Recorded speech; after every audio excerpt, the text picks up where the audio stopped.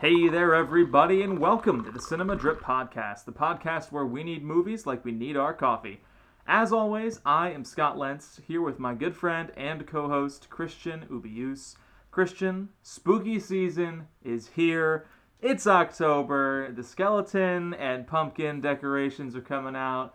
Spirit Halloweens are popping up in closed down stores across the nation, and I'm planning out a Halloween costume. Have you got one picked out yet, my friend? You know what you're going to be? Well, I didn't celebrate Halloween growing up, and so no, because I think the most I go to is like a Halloween party where we eat pies. Pies? Apparently, And it's the confluence of fall I and guess, Halloween, I suppose. but I think we also have like a Friendsgiving kind of thing, and we also eat pie. It's just a pie season right now. Okay, well, maybe you can figure out some sort of pie-oriented costume for this year's party, Christian. We'll workshop that. Of course, here on the show, we are turning our attention to some slasher classics, our blend of the month for this October. After a very highbrow month, looking at some of the finest films of Viola Davis's career, we now go into whatever the opposite is, into the lowbrow, looking at Friday the 13th, Nightmare on Elm Street, and Scream. So I gotta say, Christian, this is a blend that when I put it together, I was honestly excited about it because these are three movies that I've been wanting to see for a long time. I'm not a huge horror movie person and definitely was not growing up, so I've missed a lot of the classics, and I'm ready to check some of these out. Just remind folks and remind me too, just where you were with these three movies in particular, because I know you were a fan of Scream. And I've seen A Nightmare on Elm Street, and I'm not a fan of it. And I had never seen Friday the 13th before, but I knew it was influenced by Halloween. Yeah, that's it's one of the most famous things about the original Friday the 13th because the most famous character from the franchise is Jason Voorhees, and he's barely even a factor in the first movie. Maybe a spoiler alert if you haven't seen this one before, but it's the franchise kicks off as an attempt to cash in on some of the momentum that Halloween created in the horror movie industry. And aren't there Nightmare on Elm Street, Friday the 13th crossovers? Like, isn't there Freddy versus Jason? Oh, Christian, there sure is. Yeah, both of these movies spawn big, huge franchises. Friday the 13th has a movie that's called, like, The Final Chapter, which came out maybe the fourth movie, and I think there's something like 11 in the franchise as a whole, so certainly not the final chapter. But they were always profitable, and that's one major piece of the original here, is that it's just a huge financial success, and obviously why it kicked off the big franchise. I know that it kicked off a campground is a great place for a horror movie. It's again a very like classic setting for especially this type of movie, a slasher in particular, where you can get a bunch of teenagers or college students in one place, and All of them are horny. All of them are horny. They spend the first 20 minutes making out or having sex, and then of course the killer comes in to punish those who do and spare the final girl who does not, who usually gets away by killing the killer. So, I mean, when it comes to slashers themselves, Christian, I mean, is it a horror genre that you're especially familiar with, or not? I mean, horror in general. There are horror movies that I like, and there are horror movies that I am not a fan of. But it's not necessarily a slasher. I think it just needs to be good. And I don't really get scared by horror movies anymore. I think now it's just like, does it thrill me? And there are times when it does, and there are times when slasher movies have great kills. Oh, absolutely. I feel like with slashers in particular, that's why a lot of people come to them, is just to see how gruesome the kills are. And certainly, you can go over the top, it's too gross, it's too hateful, it's too evil, whatever you want to say. But sometimes they find those sweet spots where the violence is certainly over the top, but it's exactly what you're looking for from a late night horror movie like Friday the 13th or many of the other movies that came in Halloween's wake. So, a little bit more about Friday the 13th before we get into our review. Directed by Sean S. Cunningham. So, this is unfortunately the apex of his career. He would not go on to be involved with the franchise, so maybe appearing in a documentary or producing. And written by Victor Miller, who was more known for writing for soap operas and then pivoted to making a low-budget horror movie with Cunningham. And of course, the two of them kicked off this franchise. Miller actually went on the record saying he was disappointed that Jason Voorhees became the iconic villain of the franchise, partially because when he wrote his original script, Jason was dead. So, not a huge fan of the franchise himself. But of course, their original movie was a huge success. It made almost $60 million at the global box office in 1980 when it came out, and it was made for less than $600,000. So hugely profitable, and very few movies were even close to this profitable in that year. Unfortunately, Friday the 13th has a mixed reception in terms of critical scores, and A lot of the people who we like hate this movie. a lot of the people who we like hate this movie. It has a 22 on Metacritic, if you go look at its IMDb page at least. And in terms of awards that it was nominated for, it picked up some positive attention, but most famously, it was one of the first movies ever nominated by the Golden Raspberry Awards, which, if you're not familiar with the Razzies, they're an unimportant group. Yeah, they award the worst in film, which starts as a funny joke, but it just becomes lame. And the most recent ceremony Batman or nominated Batman Begins and War of the Worlds. Yeah, they just they pick their favorite targets and will throw good movies in just to sort of create buzz around the award ceremonies. They're traditionally held the day before the Oscars, trying to be satirical counter-programming, kind of lame for sure. Something I liked a lot more when I was a teenager, but Friday the 13th gets the honor of being among their first group of nominees. And in terms of the cast, honestly, it's a lot of people that I have not heard of, and it's because many of them did not go on to long careers in film. Kevin Bacon is the most recognizable face here. Uh-huh. I the entire time, like, is that Kevin Bacon? Is that Kevin Bacon? It's Kevin Bacon. It sure is Kevin Bacon. And this movie came out right as he was starting to get more work in Hollywood. He had appeared in a few movies before this, most notably Animal House. And then he would really pop off with Footloose, which would come a few more years into the 80s. But the cast featured a lot of people who continued to act, whether it was on stage or in TV, but also some tragic stories, including Adrienne King, who plays Alice, we're kind of talking spoilers as is, so just a fair warning, but she is set up as the final girl here in Friday the 13th, and she actually had a situation with a stalker. She appeared in the sequel to Friday the 13th, and after that was confronted by this crazy man, and ultimately stepped way back from the spotlight and didn't return to on-camera acting for many, many years. The other people to take note of here are Betsy Palmer, who's one of the few actors older than, their early 20s here. Harry Crosby, son of Bing, which is kind of fun, playing the role of Bill here. Also Janine Taylor, Laurie Bartram, and Mark Nelson rounding out the camp counselor cast here. So, Christian, as we do get into our review of Friday the 13th here, I gotta start with our opening question, of course, and maybe you did allude to it when you were just talking about your feelings about horror movies in general a few minutes ago, but especially when returning to these types of classics, it's one of the major questions on my mind, both when I watch it for myself and when I talk about them with others. So I just want to know, Christian, did Friday the 13th scare you? It didn't scare me, but it shocked me, if that makes sense. Okay, expand. Okay, this is a very, very slow movie. And then all of a sudden, there's an axe in a girl's face. And I was like, I was watching it with my roommate. I'm like, oh, all right, okay. There most definitely is an axe in a girl's face, and that's not even the first person killed. Not even the first person killed, no. So I will say the kills here are very well done, and a lot of them are kind of sudden. Even if like the music's been going on for a while, it still takes a sec for you to get into it. Yeah, the saying it's a little bit more shocking than scary is a very good way of putting it. I do think that Friday the 13th, it kind of sat with me for a second after it was over. I watched it in the dark, as you should with horror movies like this, and I kind of had to shake it off. I was like, ooh, that was kind of spooky.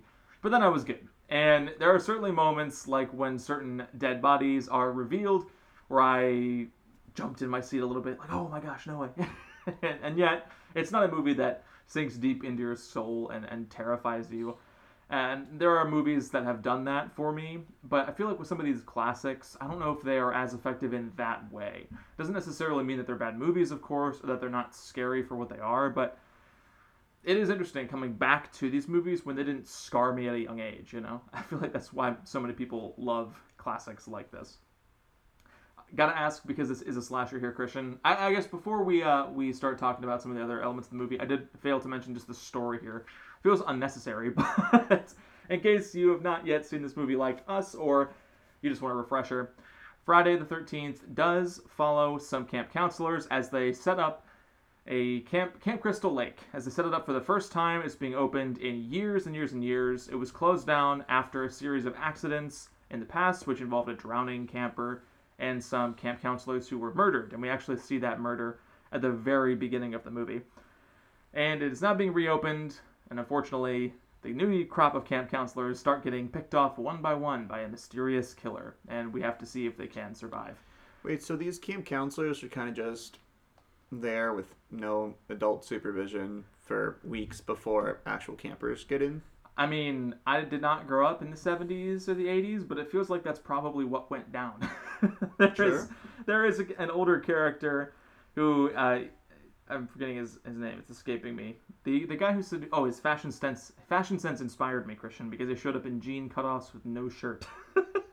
Steve Christie, that's his name. Steve Christie is the owner-operator of the camp. He appears at the beginning before going off to run some errands and leaves the counselors to the setup. So there is some adult supervision here. It's, probably not how most summer camps are run these days. All right. Let's get into this. Let's do it. Let's get into it. I don't like this movie. Yo, this movie kind of sucks. There it is. Christian joining with the good people at the Golden Raspberry Awards. Okay, look. Disdain let me ask you a very general question. Do you remember the names of anyone in this cast besides Alice and Mrs. Voorhees? Bill and Marcy and Ned. I just looked up Steve, so Steve. What was Kevin Bacon's name? I wrote it down. He's Jack. Nah, come on, Jack. Come on. Everybody's named Jack. Brenda. There's also a Brenda. I wrote this down in my notes. If you had not been taking notes, would you have remembered these names? I would have remembered a couple of them, but this is a completely fair criticism of this movie. These characters are not memorable. Not at all. At all. Oh my goodness. I mean, Bill, I will say, is only memorable because you're like, that guy looks vaguely like Bing Crosby, and then you look it up and realize it's his son. You say, oh, that's Bing Crosby's son. But I mean, Kevin Bacon plays a guy, and you can't even remember Jack's name. I'm with you here. So, okay, I will say I like horror movies where I like care about the characters or hate them, so that when they get killed, like their death means something to me. Did I care about any of these deaths? No. I don't Not at all. Yeah, I don't often come to these types of movies looking for investment, especially because you know that so many of the characters are just going to get murdered in gruesome ways before the movie even hits the hour mark. So I'm not often hoping for deep investment in them, but it is a fair criticism of the script here, and that these people are really set up where you feel like anybody could be saying the lines and it wouldn't matter who got what line. There's some distinction made where Ned is a little bit of he's sort of the class clown, the funny guy, but pretty much everyone all of them blends are just together. Horny guys and girls, and they don't matter. And you know they what? matter to someone, Christian. They Not all to have me. mothers and fathers. Do they? Because who's that? Okay, look, and it's so weird for me to try and think about what's the best way to actually acknowledge this movie. But man, did I not care? And the death scenes are kind of cool. Oh, for sure. There are some kind of cool death scenes, but it's so slow. It is disturbingly slow. And it's funny because the movie's 95 minutes, and there's not a ton of credits, so the actual movie itself probably 92. And there's definitely some sequences where you feel like they could have shaved off a minute here or there, shaved off 10, 15 seconds out of this scene, 30 seconds out of that one, and gotten something that feels a lot more tighter at, say, 85 minutes. And there are moments that do drag on a little bit, and you just want to get to the action, you want to get to the scares. But even at 95 minutes, there are moments when Friday the 13th feels a little long. And Mrs. Voorhees kind of comes out of nowhere? She absolutely comes out of nowhere. It's a stunning turn of events. And I gotta say, I love Betsy Palmer's performance as Mrs. Voorhees. I love when she enters the movie. She kicks things into high gear, but she comes into the movie so late in the picture. And I mean, we're just spoilers are out the window here. You've been warned. You're warned again. Spoilers, spoilers, spoilers. She's playing the vengeful mother and tells us that Jason is her son who died in the drowning accident that we've alluded to a couple times in the movie. And of course, we've seen the work of her hands. We've seen her murder people, but it really feels like we would have benefited from at least knowing who she was before she physically comes on screen and we see her. We should have at least known that she was a friend of Steve, because she mentions that she's a friend of the family. And she's gone crazy, of course, and is now killing people. We would have benefited so much more from just knowing who she was and how that she even existed and lived in the town. Or if we knew, or if like the drowning was actually made more of, because they make a much bigger scene out of the two counselors having sex and being killed than they do of Jason's drowning. Which, it should be said, actually comes a year after the fact. Like, there's a drowning incident, and the following summer is when the murders at the camp counselors happen, and that's what causes them to shut down the camp. But even so, it's poorly set up, because she explains her thinking as she murders them because the counselors were having sex instead of watching her son as he drowned. And I will say, the opening of this movie is absolutely iconic, but it does get jumbled up later on once you start hearing the details of it all, and you're wondering if she's referring to that incident or if it came after, or just trying to keep track of everything. So, it's like, what is there in this? What did you like in this movie? I will say, it sounds like I'm a bigger fan than you. It's absolutely, like, it's a classic in name only, almost. Like, it kicked off a franchise. It gave us the first mention of Jason Voorhees, although his hockey mask visage would not show up until later in the franchise. But you do understand why it's so beloved. Aside from the fact that Kevin Bacon is here, there are some good scares and some good moments. And as these kills start happening, you're right that a lot of them are handled really well. And I honestly kind of like some of the ways that Sean Cunningham directs the movie, where he's using a ton of point of view shots, putting us in the mind of the killer. And it starts to get at, there's a lot of, if you want to dive deep into this movie, you can write all kinds of theory on Friday the 13th, thinking about voyeurism, especially in horror movies and in slashers, putting the audience in the eyes of the killer, watching the victims.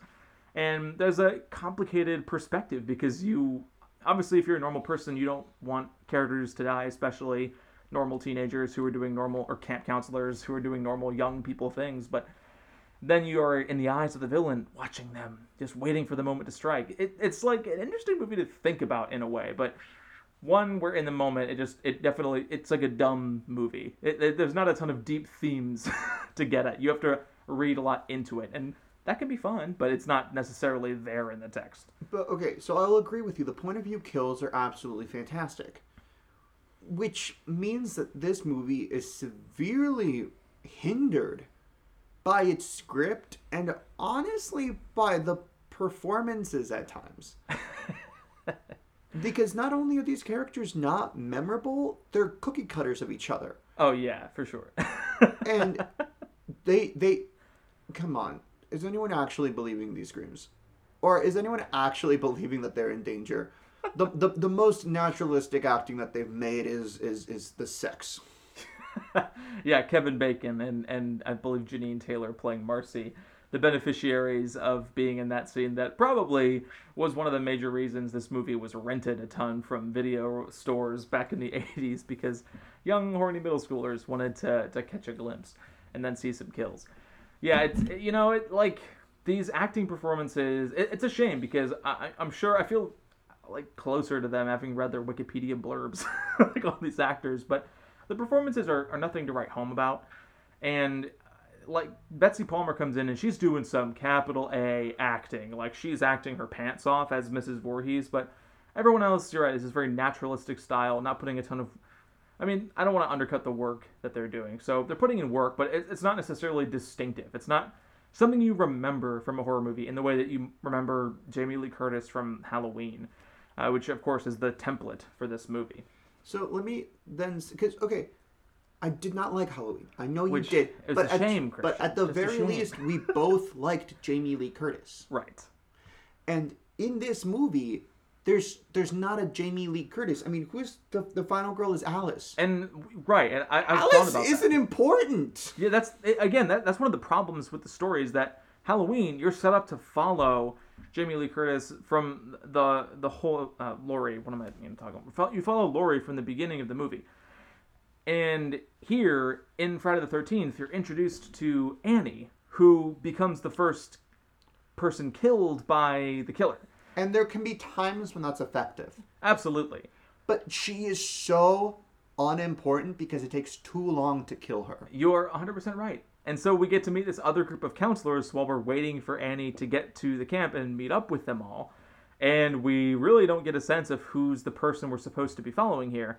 And you can work within an ensemble to pare things down and reveal to us who the survivor is going to be, but it's not as effectively done in Friday the 13th as it is elsewhere, I'm sure.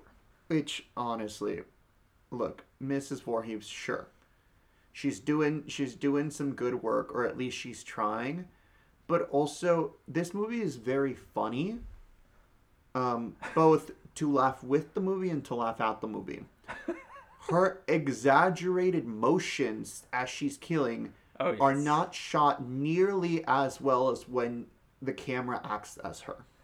You're 100% right. Partially because it's not always her doing the killing. There are different people's hands, like literally physically used, and they try really really hard to edit around these moments so as not to reveal anything about the killer. So that we're surprised when this middle-aged woman shows up near the end of the movie rocking a gigantic sweater, but it's a little bit disjointed, I would say, and not in a way where you're like, who was back there cutting up the film, a monkey? But in a way where you do realize they're trying a little bit too hard to hide the identity of the killer.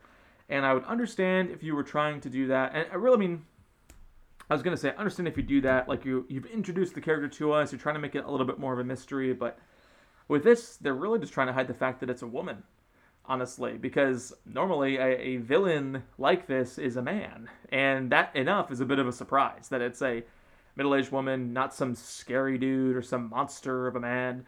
And that's the surprise they're trying to hold on to. It's just that 42 years on, it's not as big of a shock and a reveal as it was in the moment. And so those kills where they're trying to hide her identity, it acts like a Deus Ex Machina. Yeah. As like we couldn't figure, like, because honestly, there's a version of this movie where one of the campers is the villain.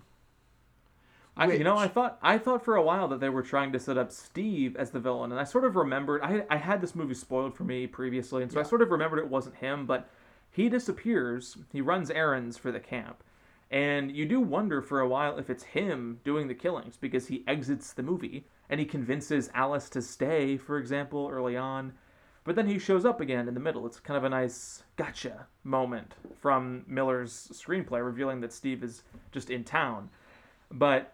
Yeah, it's just not knowing who Mrs. Voorhees is, or even the fact that it was Jason Voorhees who was killed. You just know that a kid drowned. So then it just limits the impact. This is the worst thing I can say about this movie. Then this is a movie where you should YouTube the clips of the killings, because that's the only part of this movie that's either memorable or that will give you a thrill. Yeah, I mean, with a lot of slashers, that I feel like that's just what happens. You kind of come in for the violence. Like, I don't think of a ton of slashers. I guess I don't have enough experience with the genre, like, because I'm not a humongous horror person, where you're coming to it for the characters. And something like Halloween rises above for me because obviously you get this great performance from Jamie Lee Curtis, but John Carpenter is also a capital D director who knows how to work with his villain, who creates this haunting image of Michael Myers, and who scares you without violence throughout the movie. And so the final 30 minutes are terrifying. And just wait until we get to Wes Craven's. Just wait till we get to Wes Craven directed Scream. Yeah, I'm very much looking forward to that. And Wes Craven obviously is like long time. Also directed A Nightmare on Elm Street. That's right. So we're having two Wes Craven movies. Double the fun with Wes Craven, who obviously was a longtime figure in this world. He had actually worked with Sean S. Cunningham previously to Friday the 13th. On an X-rated movie. That was Sean Cunningham's directorial debut. I was looking at it on Letterboxd, clicked into the crew to see if there's, was there someone who I might recognize, Roger Corman produced or something like that. and I saw it was Wes Craven. So, a little connection there between him and Cunningham. Another, I guess, iconic person you can say for a certain movie fan who worked on this movie was Tom Savini, who handled a lot of the special effects and the makeup.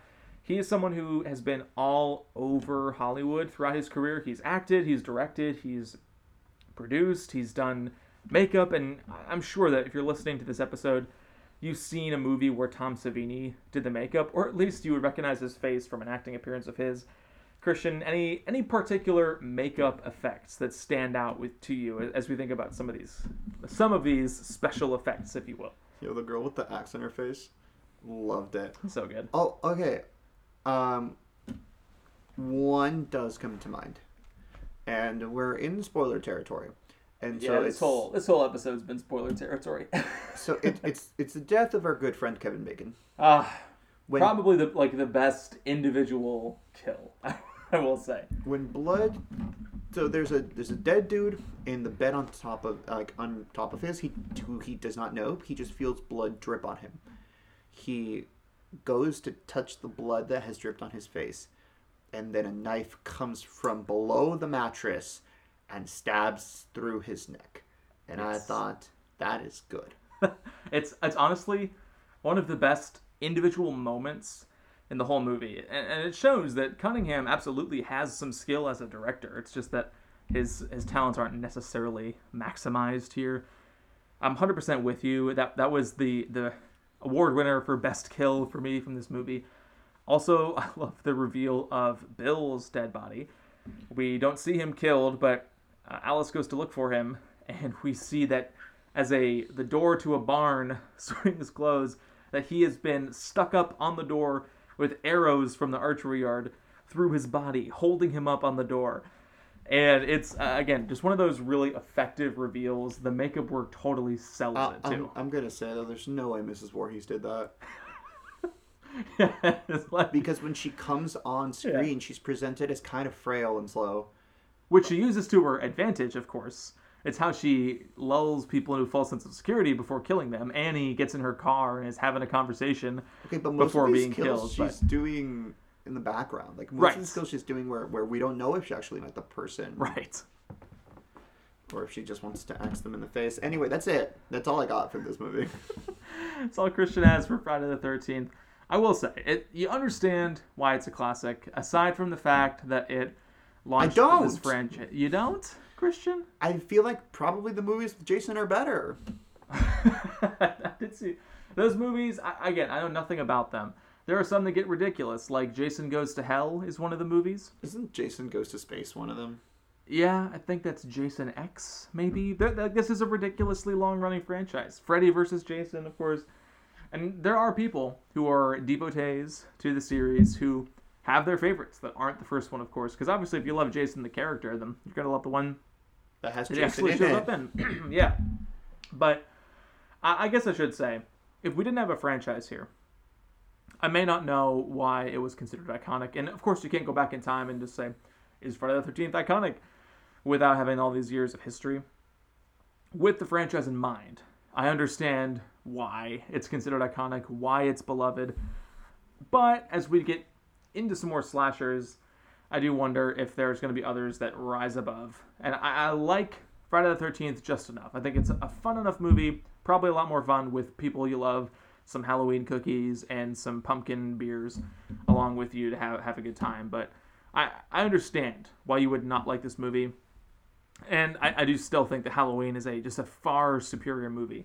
So I'm looking forward to next week getting a Nightmare on Elm Street and seeing how we feel about that one instead. So Friday the 13th, folks, is unfortunately not streaming anywhere currently. Okay, if you have a Prime membership, you can get a free trial of AMC Plus, and that's how I watched it for free. And now I'm just going to cancel my trial. Well, there you go. Thanks for sharing that, Christian. A little hot tip. It is not streaming anywhere else currently. I'm surprised because it feels like somebody would have wanted to snap that up, but AMC Plus beat everybody to it, I suppose. So maybe do what Christian did and get that for a trial to check it out. Or rent it from a still surviving video store like I did if you have one. Maybe check the local library, see if you can borrow it there. Otherwise, it's easily rented from Prime and other sources. We'll get to A Nightmare on Elm Street next week, which is streaming on HBO Max. Christian's not a fan, and I'm going to make him rewatch it and hope that he finds some love for it. When was the last time you watched it, Christian? I watched it several months ago. I want to say I watched it 4 or 5 months ago. Oh, okay. So not even 6 months, and I'm making you watch this again. Yeah, it's I think a 90-minute a long movie or so, and one of my students, she was a giant horror movie buff, and so I kind of watched it to talk with her about it. Interesting. Well, unfortunately, she may have been disappointed by your revelation that you hated it, but it is an HBO Max. That's where I will be watching it, and where I would encourage you, listeners, as well, to watch it if you do have access to that streaming service. Otherwise, all the same rules apply. Go rent it somewhere, borrow it from the library, check it out. If you've reached this point in the episode, hey, thanks so much. We do appreciate your support, and it just means a lot to us that we get to have these conversations, put them out there, and know that there's folks listening along with us. So there are a few things you can do to support the show. Number one, please do subscribe wherever you get your podcasts, and leave us a rating or a review. Those 5-star reviews really help my ego, and it's always nice to read some listener comments. Really appreciate when folks do that. So do please leave us a rating, leave us a review, and subscribe. You can also send us an email to cinemadrippodcast@gmail.com. We love to incorporate listener feedback into the show, as obviously we want to make episodes that people want to listen to. We want to talk about movies that you're watching and that you want to hear further discussion on. And so send us your thoughts, whether you have a slasher that you want to throw out this month as we start to take a look at some, or if there's an October movie you want to give a shout out to, because there's a ton of big movies coming out this month, especially thinking ahead to awards races early next year and some potential big, more blockbuster style movies like Halloween Ends, speaking of horror movies and slashers, coming out later this month. So send us your thoughts. We'd love to hear them. That's cinemadrippodcast@gmail.com. Christian, what's one thing you want the listeners to email us about? I want you to email us about whether or not you are excited for Avatar: The Way of Water based on the re-release of Avatar. Let's go. I'm all about that question. I did not see the re-release in theaters, but I'm incredibly excited to see The Way of Water when it comes out later this year. All of you all were haters, and I was there for Big Jim from the beginning. I saw Avatar. Said the beginning of this year, Avatar: The Way of Water is either my 1 or 2 most anticipated movie of the year. And guess what? Everyone else like, nah, it's not going to be good. I'm not interested. But whoa, it's September and October, and they realize Avatar's coming out soon. And guess what? Test screenings, people are calling it a masterpiece of technical achievement. Are you done, Christian? Are you done? You were not Avatar. excited. You were not excited. I saw Avatar. You were not excited. 3 times in theaters. You were not excited. As a teen. You were not excited. I've been waiting for this movie for 13 years, Christian. Yes, I am excited, you fool. What are you talking about? You were not excited at the beginning of this year. I have been excited. Sure. What are you talking about? Well, if you want to help settle that discourse about Avatar: The Way of Water in advance of its release, send us an email. And there are a few other things you can do to support the show, of course, like following myself and the show on Twitter, Christian on Instagram, or following either of us on Letterboxd, where we are regularly rating and reviewing the things that we are watching. Christian, I normally ask you at this point if you have any final thoughts for the listeners, but I'm afraid you're just going to keep ranting about how I wasn't excited for Avatar: The Way of Water. So we're just going to settle the score and we're going to leave it at that. Until next time, this has been the Cinema Drip Podcast.